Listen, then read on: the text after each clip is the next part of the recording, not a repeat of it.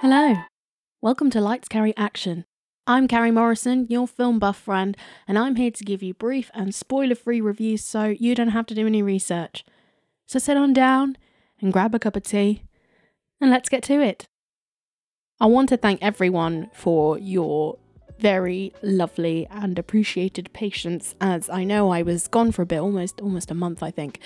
And that's just because a lot of things have taken over my life, but in a good way. My dreams of being a podcast producer, leaving my retail job to do the freelance thing full time has come true, and it's wild, and I finally have weekends to myself to watch films. So that's why we're publishing on Mondays now, because I finally have weekends to just watch films and not have to cram everything at like 10 o'clock at night. But yeah, I feel freshly rejuvenated. I've had this new energy that makes me really excited, and I can't wait to get back to it. So this week's theme is driving through desperation. So these are all road trips where, out of necessity or given the particular scenario the protagonists end up in, they've got to go on a road trip to try and find the answers, or like the cars are involved. So with that being said, let's get on to the first film of the week. Hey, last month I went dancing at this cute spot in Florida where my roommate's girl made like 5 G's a night. Because of my We just met yesterday and you're already trying to take hoe trips together? Be ready by 2. You want to hear a story about how me and this bitch fell out? It's kind of long, but it's full of suspense. You want to go somewhere with me? The first film we're looking at this week is Zola, which was it's been postponed in terms of release date for a while, and it only really came out in a couple of months. But it was initially released for festivals in 2020, directed by Janixa Bravo. It's written by a few people, so Janixa Bravo, Jeremy O. Harris, David Kushner, and adapted by the famous 140-odd tweet thread by Isaiah King, aka Zola. So Zola is a waitress and meets a girl named Stephanie, who is a sex worker.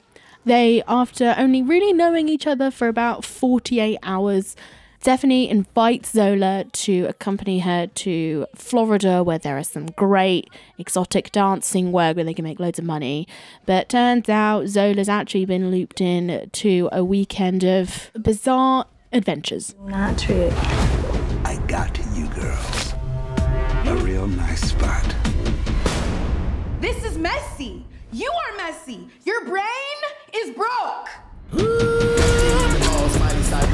Is this what you came here for, Zola? Do it look like I came for this? Look at all this money you made. I'm so proud of you. So I quite liked it. I enjoyed it as a whole. I think stylistically and aesthetic-wise, it's really nice and appealing to look at. And that's more to do with the cinematography and the overall colour palette and the editing, which was really nice. I really liked that they went more with the satirical element. It was almost a nod into how ridiculous the whole scenario is. So many things happen within the space of one weekend that most films it would take probably like a few months to really accomplish. That made it entertaining, and they incorporate a lot of the original Twitter thread in the narration. I mean, especially in the first couple seconds of the beginning, they have on this date 2015 Zola posted this on her timeline, and then it becomes more incorporated in the narration. A part of me wishes they were very consistent with that and maybe incorporated the whole Twitter thread maybe, or at least just had it featured more, because a lot of it diminished as the film went on, and it just left me wanting more, because I felt that's where a lot of the comedy landed for me. In my opinion, the script isn't the best thing in the world. I think because they're meant to have a satirical view on things, a lot of scenes that are meant to have emotional weight to it, it almost feels flat, like they're still trying to err it on the side of satire. And I'm like, you need the emotional moments in order to fuel the satire and to how surreal the whole scenario is. I think the cast embrace the style really well, and you can tell that they're all really passionate about the project. And it is definitely an entertaining film. When I went to see it, the cinema was packed and everyone was just laughing and roaring and having a jolly old time. So This is definitely a film where if you want to have a good time, I highly recommend watching it. If you want to watch it to see what it would be nominated for in the Oscars, you might be struggling, but I like this film. It's entertaining, and what more could you want? Now let's go on to the second film of the week, and just as a trigger warning almost, this is a film that talks about abortion. I need some help, Grandma. Okay. I need $600. $630. For what? I'm pregnant. Who is he? A one-night stand? No, ew. He's kind of my boyfriend. Yeah. Why didn't you use a condom? Or for humanity's sake, get a vasectomy? Oh, who is this? It's my grandma. You know, I cut my credit cards up into little pieces. I made a wind chime out of them. Why would you do that? The second film we're talking about this week is Grandma, released in 2015, written and directed by Paul Weitz, and it stars Lily Tomlin, you know, Miss Frazzle from the reboot of the Magic School Bus, is that show?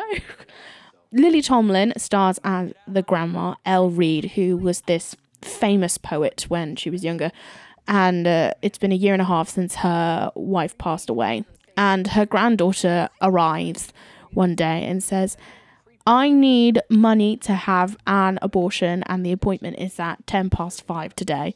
And it's sort of a road trip where you meet these different characters in Elle's life and finding out her life story, whilst also trying to get Sage the procedure. I'm scared. I've been scared of your mom since she was 5 years old. I mean, any idiot could see that you need to be supervised, am I right? Are you saying I'm any idiot? This film is really heart-wrenching, I would say. It's brilliantly written. Paul Weitz wrote a really incredible script and really knew how to execute the very fine line between the light and the shade of it. And Lily Tomlin, good lord, she was absolutely phenomenal in this film, and I really wish this film got more recognition at the time for her outstanding performance. The way she reflects all these different characters in the entire film was really great, and you could tell that she fully embraced this character. And there are times when the character is a terrible person, but Elle still comes across as this person I would totally go out and have a really awful cup of coffee with. That is a reference to the film. I don't actively like bad coffee.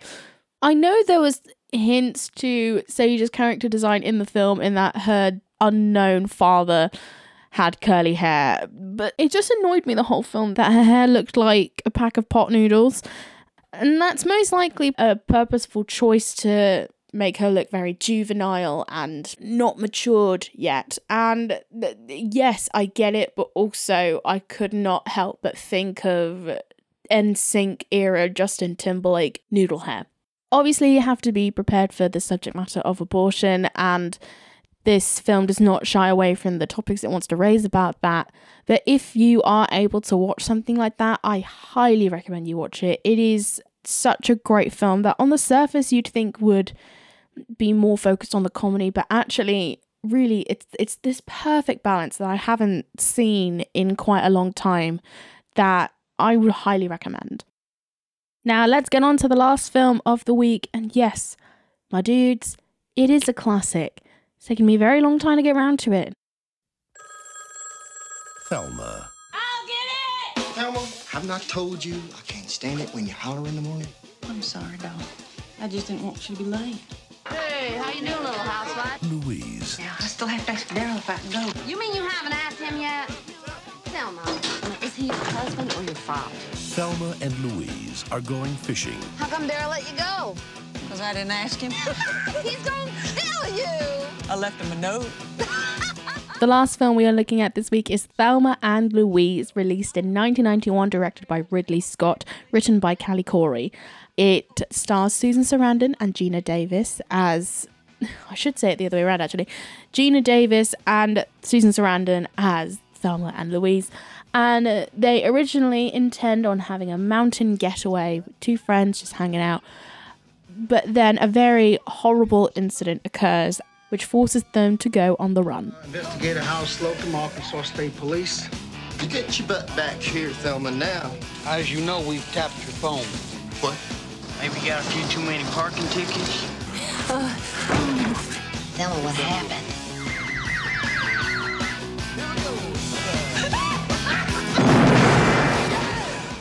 So, just a warning before I start talking about it. The film does contain a rape scene and it doesn't really hide it or try and decorate it. It's very brutal and you have to be in a very safe mental space for that, first and foremost. But I honestly think, for the time, not now, but for the time, I think this is the perfect film that deals with women's rights and sexual violence. I think if it was made now, people would be like, post Me Too, it would be a lot more accepting to go to the police with the thing that they did. But I think this film, whilst it unnecessarily graphically showed the sexual violence, which would not have been done today, I think on the whole, when exposing the system for how horribly they treat women as victims of sexual violence, even though they do have the one token good guy, which I feel like may have been a production note or something, people at the time would have taken a lot from this film and how incredible it is. This film shines because of Susan Sarandon and Gina Davis. The script is amazing, and I think the way Ridley Scott directed it was also really great. But without Susan Sarandon and Gina Davis, this film probably wouldn't have hit as hard.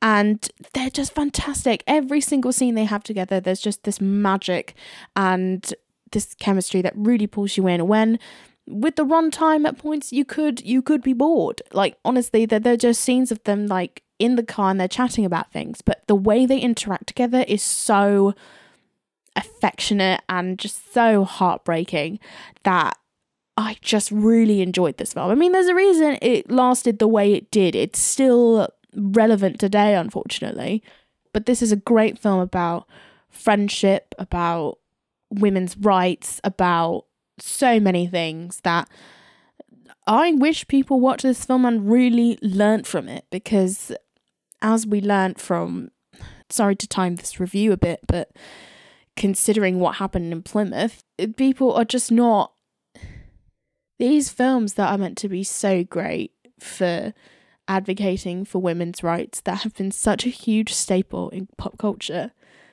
I don't get it, man. I just don't get it. But that takes away from the view. The film is phenomenal. Like, there's not much more I can say for that. If you haven't watched it at this point, as someone who only really watched it last night, if you're in the safe mental headspace for that, highly recommend go and watch it.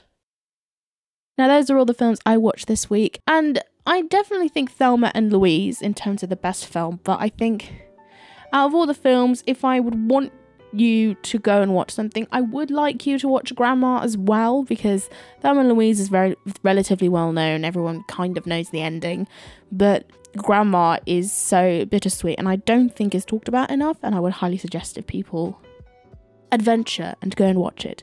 But that is everything for this week. Please rate and review this podcast wherever you get your podcast. It would be immensely appreciated. The show does also have a Patreon. It's only £1 a month, so if you fancy supporting the show, the link to that is in the show notes. And you can catch up on all things related to this show at Lights Carry Action on Instagram and on my personal Twitter at CarrieJomo. But that is everything for this week. Take care and stay safe.